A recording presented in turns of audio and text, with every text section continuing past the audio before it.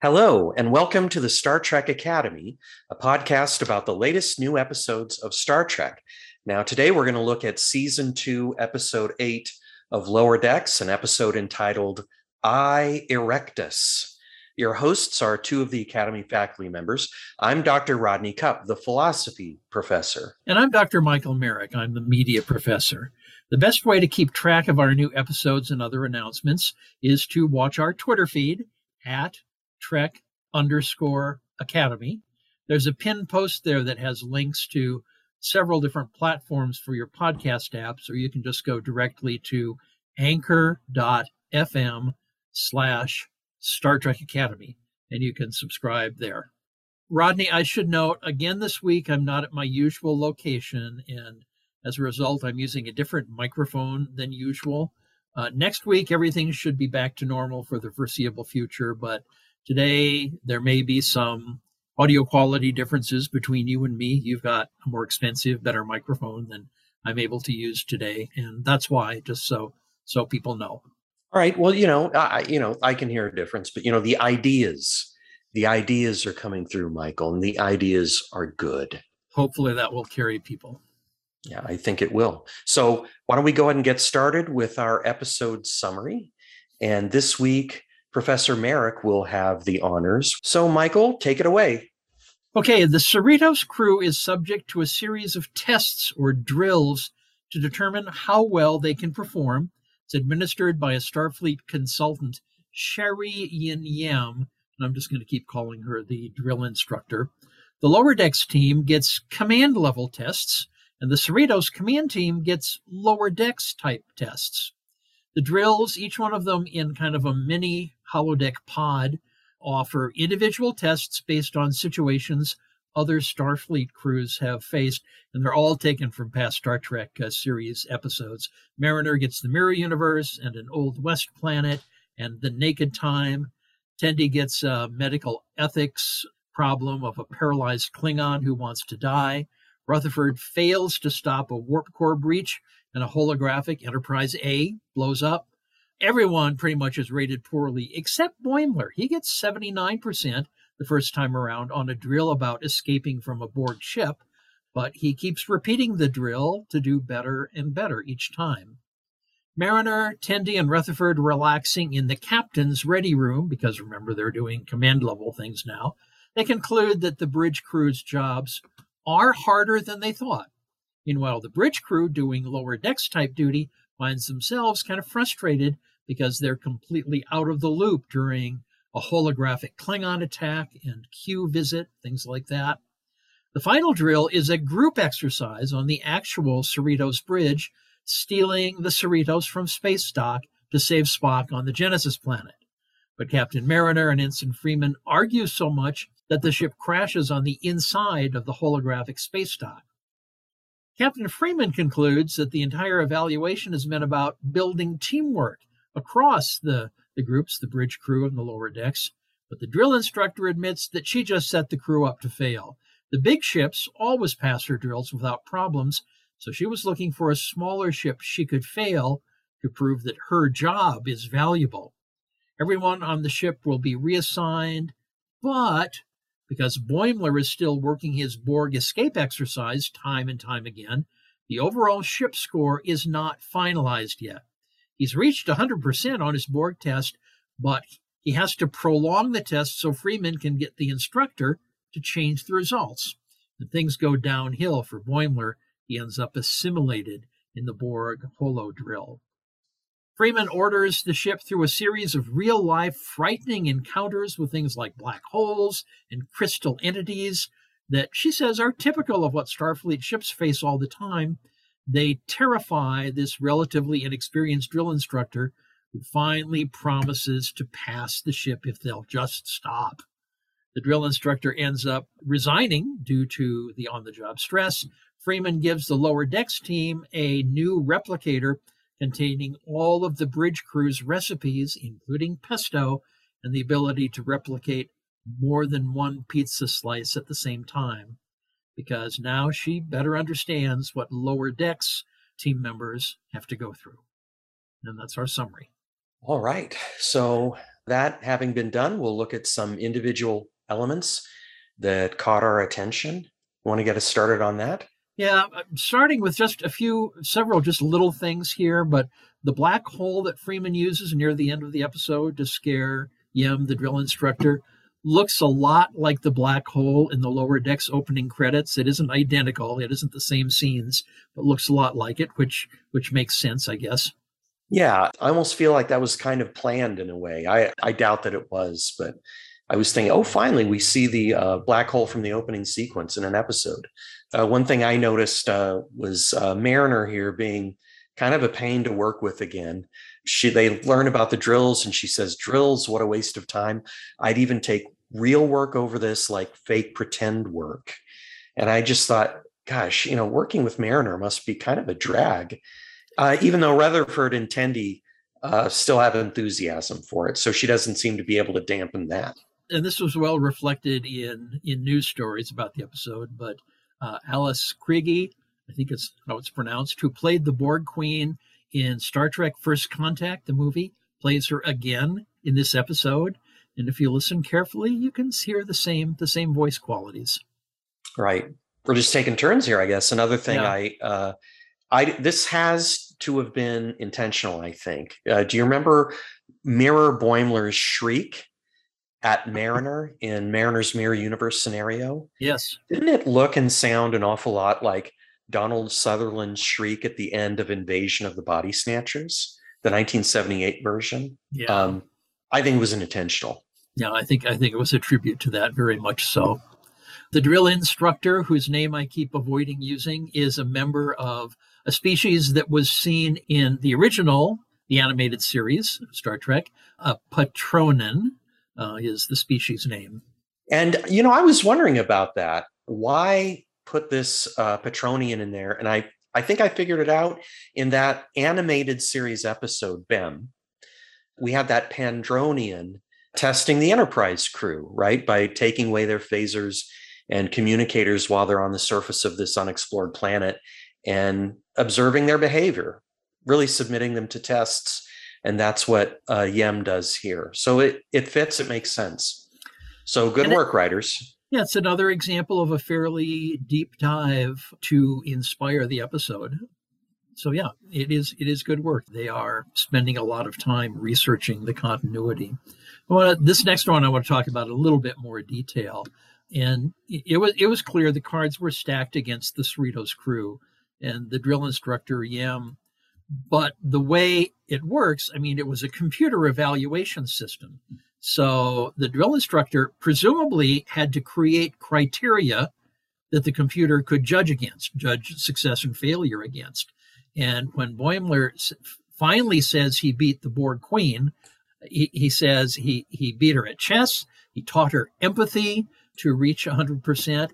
In a way, he's kind of telling us the criteria that was established by Yem, the drill instructor, to make the tests unrealistic. And of course, in the earlier rounds, he had to save Borg babies, and then he was dragging out some of the adult drones too. And some of the things in some of the other drills also seem to be pretty subjective. Mariner going through the wrong doorway in the mirror universe that lowered her rating.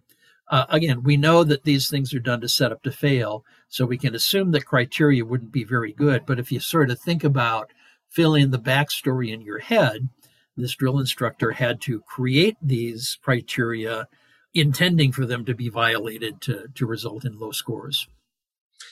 I was thinking, either the criteria were questionable or they were just too darn hard. And I was going to say something more about this later on, but that Borg encounter scenario seemed somewhat impossible. It's not maybe that important to the episode, but if you think about the backstory, someone created these criteria, and some of the criteria didn't make very, very good sense.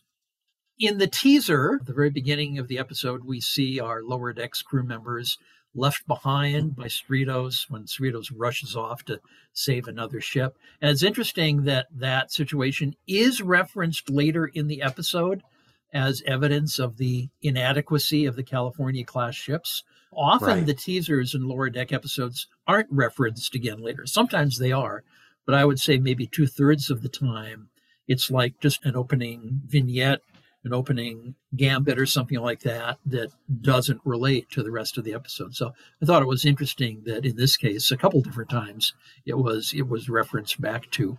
That's a good point. Yeah, oftentimes they're just sort of like an opening joke, but this one was essential to the plot. So there was a list of simulation, actually a couple different scenes. There were a list of the simulations that supposedly were based on the experience of other Starfleet ships, and all of them taken from past Star Trek episodes. In some cases, they're the exact titles, like Evolution, Chain of Command, Cause and Effect. Those I think are all from a Next Generation. Time Trap was an original animated series episode. We talked about that couple of our Yes. podcasts ago. In other cases, it's just a description like Tribble, Troubles, or Borg Encounter. And there is a second scene that lists some more of them. Whale Rescue, Extreme Engineering, and Teleportation Death Tag, whatever that means. But I'm sure a lot of fans freeze-framed those scenes to study the list in detail. I did freeze frame that first list, but I missed the second one. I'm going to have to go back and take a look at that. One of these I did want to mention, though, the Old West Planet scenario. They didn't call it Spectre of the Gun, but it sure did look like Spectre of the Gun, didn't it?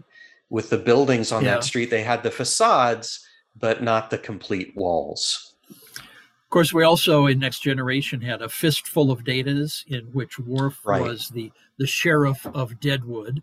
And of course, in Next Generation, they had more money in their budget, in their production budget, so they had full sets to work with. Unlike Spectre of the Gun, in which I think they had to do it on just a few dollars. So that's why they had the surrealistic Old West town. And I think maybe you and I have talked about this before, but I think that worked. I mean, I know it was low budget, but it seemed to work somehow. I liked the incomplete sets in Spectre of the Gun. They seemed to fit. Speaking of the Old West, note in that scene, in that scenario, Mariner essentially gets stomped by a horse. But did you notice that later, it's just a quick throwaway line, her mom mentions 2.5 years of horseback riding lessons that Beckett had had once upon a time, presumably as a child. So I thought that was a nice quip there, too. Yeah. Rutherford tries to use his boots to insulate his hand from the heat when going into that warp plasma chamber, which was very much based on the one where Spock died the first time. But remember, when Spock did that, he had gloves.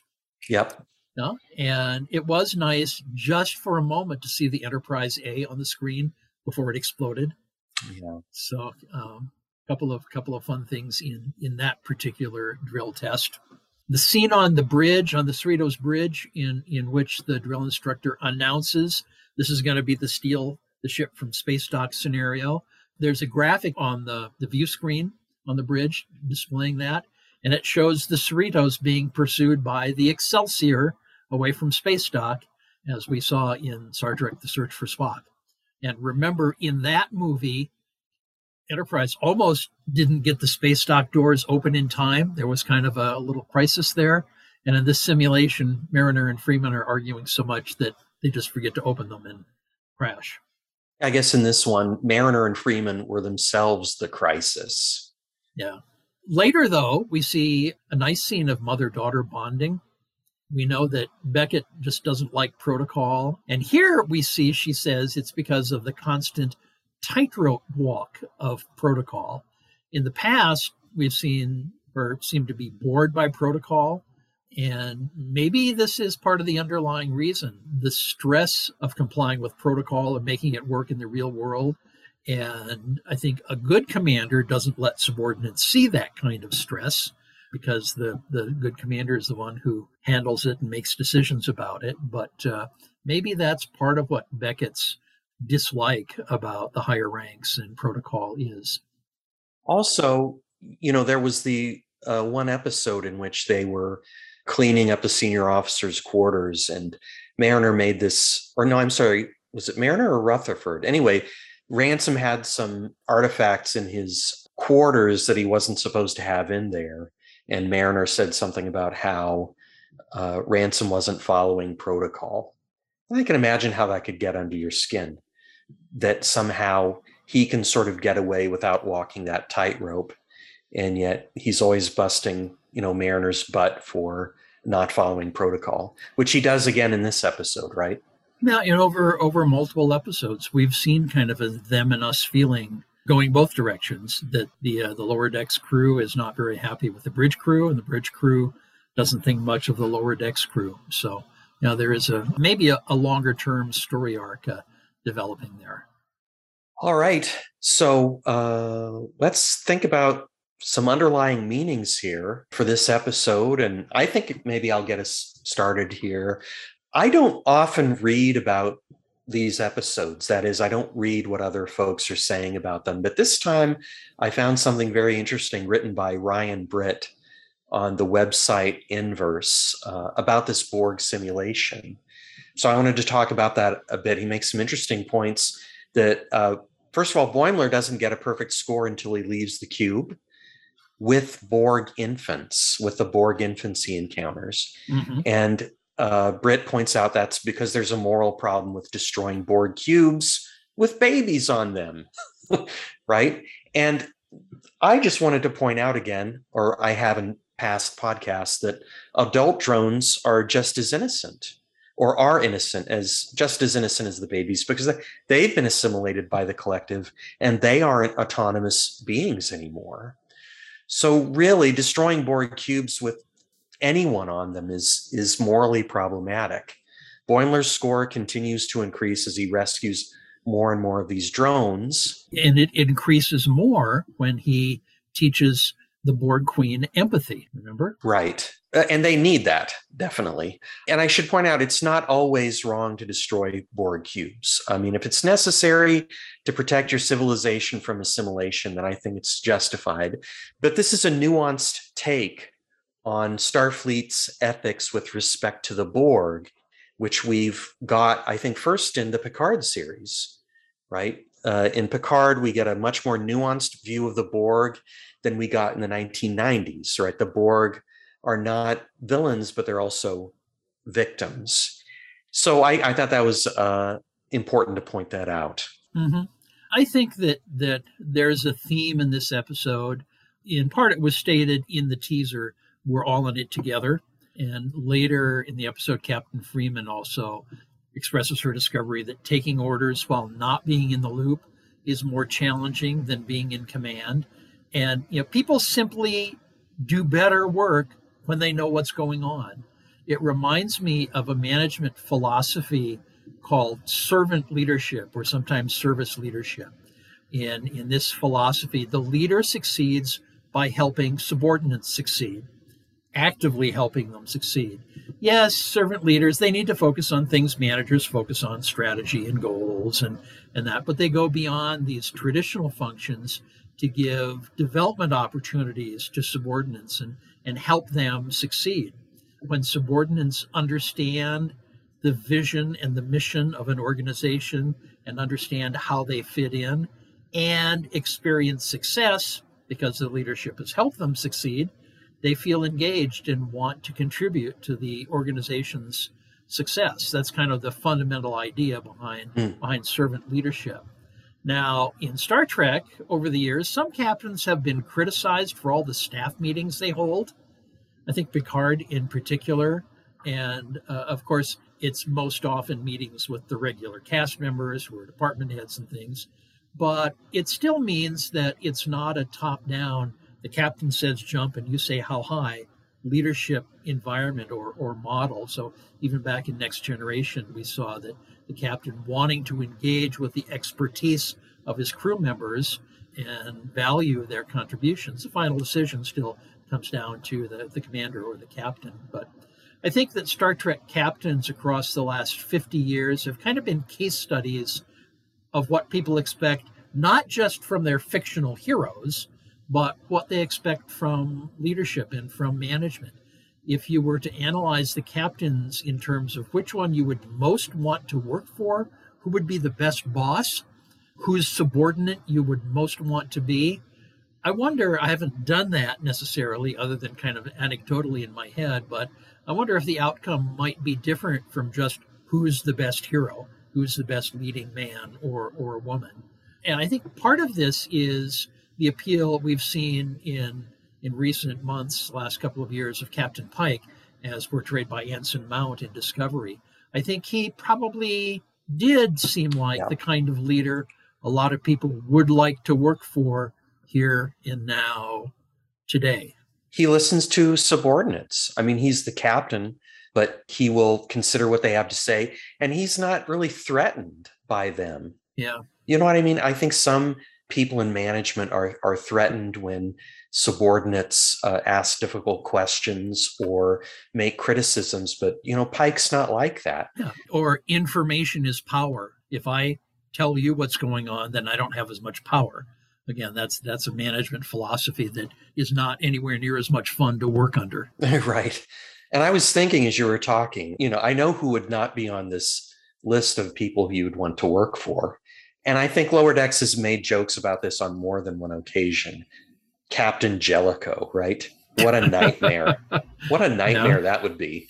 Yeah. But, he was brought in to that's a two-part episode, Chain of Command. He was brought in to be the contrast to Picard. I mean, for a storytelling point of view, that was very deliberate that they wanted him to be like the anti-Picard. And it worked beautifully. My take on this episode is that I noticed disdain.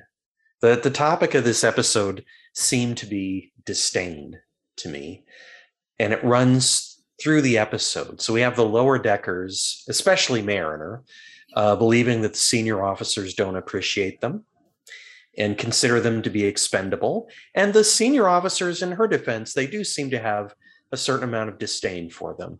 I mean, they don't get the fancy, menu on the replicator. They seem to consider the lower decks jobs to be beneath them. Yeah, they sleep in the hallways. And they sleep in the hallways, right? But, right, the senior officers, they have a similar worry. They worry that Starfleet doesn't appreciate them in ships like the Cerritos. And we've seen this from the beginning. And Yem, the drill instructor in this episode, echoes this attitude as she's following Freeman through the corridors. Of course, you remember a few weeks ago, they couldn't get into the party at Starbase 25. And Yem worries that Starfleet doesn't appreciate her. She's getting this too, right? She says the bigger ships pass all of her drills, and she's using her time on the Cerritos to prove the value of her drills to Starfleet so she won't lose her job. Now, I'm not defending what she did. Obviously, it's terrible, but she's getting this too, this sort of disdain. And as you've pointed out, the drills help senior officers and lower deckers appreciate each other and the difficulty of the jobs that they have on the ship. So that's a good outcome. And as you point out, each of these groups thinks that the next level above them doesn't respect them and is not treating them right. Right. And, with some reason, right? I mean, after all, I think the senior officers did learn something here. So it's not, unfounded what they think. But, I feel like, a lot of viewers probably can relate to this. And so this episode seems to me to be another workplace comedy, or at least can be seen that way. And the viewers can relate to it, as people who don't feel appreciated at work. I bet that's a common problem for folks. But people need to be appreciated and valued by whoever is supervising them. And maybe that's the message here.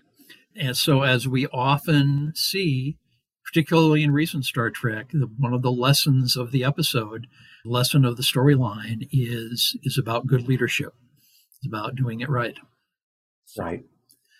So those are our looks at the themes. So let's just kind of talk about our final thoughts, conclusions about the episode. And Rodney, I couldn't help coming back to what we've discussed several times in recent podcast episodes. The scenes of Boimler running the Borg simulation again and again and doing better. I mean, he did fine the first time, doing better and better each time, really shows his character development. More and more, he's able to innovate and react on the fly and accomplish things he would have never been able to last season. And maybe it's just rhetoric, but Captain Freeman says He's one of their best, which kind of surprises Mariner. But he's Yeah. doing fine work in this episode, much of the time through those scenarios. Yeah, and he's doing fine work, I think, this season also. And I was thinking, he almost seems superhuman in this episode. On the other hand, he wants to do the scenario again and again and again until he gets it right. And there's something to be said for that approach, right? I guess, to cite the cliche, practice makes perfect. And I mean, we as teachers, we see that too. I mean, teachers use repetition of tasks or similar tasks. You repeat them, you get better each time to achieve mastery. And he got 100%, then got messed up, and because he had to keep going after getting 100%. But still, he showed a lot of strength and innovation, and he's been doing his research. He's read everything there is to read about the Borg. So he's done his research in a way that he wouldn't have last season. Yeah, definitely. Mariner and Freeman incorrectly see the drills as secretly intended to be a teamwork exercise, but it turns out that what they've gone through has resulted in team building, or at least it seems to. We'll see how well it lasts. You did accomplish it. We see command staff and lower decks type staff socializing together in the lounge, the bar, and we probably wouldn't have seen that before. They would have been more compartmentalized. So there may have been some benefit here. I'm sorry, but again, I have to say there are some things in poor taste in this episode, namely Beckett's experience with the naked time drill, in which pretty much everybody she encounters is naked. I should note that in the original series, the episode The Naked Time and Next Generation, The Naked Now, they didn't really have actual nudity, and naked was more of a metaphor for vulnerability, being emotionally unguarded, which is what this, whatever it was, virus or whatever it was, did. Yes, there was the one guy who was frozen in ice in the shower, who presumably didn't have clothes on, but he was covered in ice and we didn't see it. Have you ever felt like the racy humor seems juvenile? All the time. Has it ever? Yeah, I think this is an example of it. I mean, you're absolutely right about the titles of those episodes. They don't refer to nudity, and to sort of interpret them as if they do seems like a joke that a teenager would make or find funny.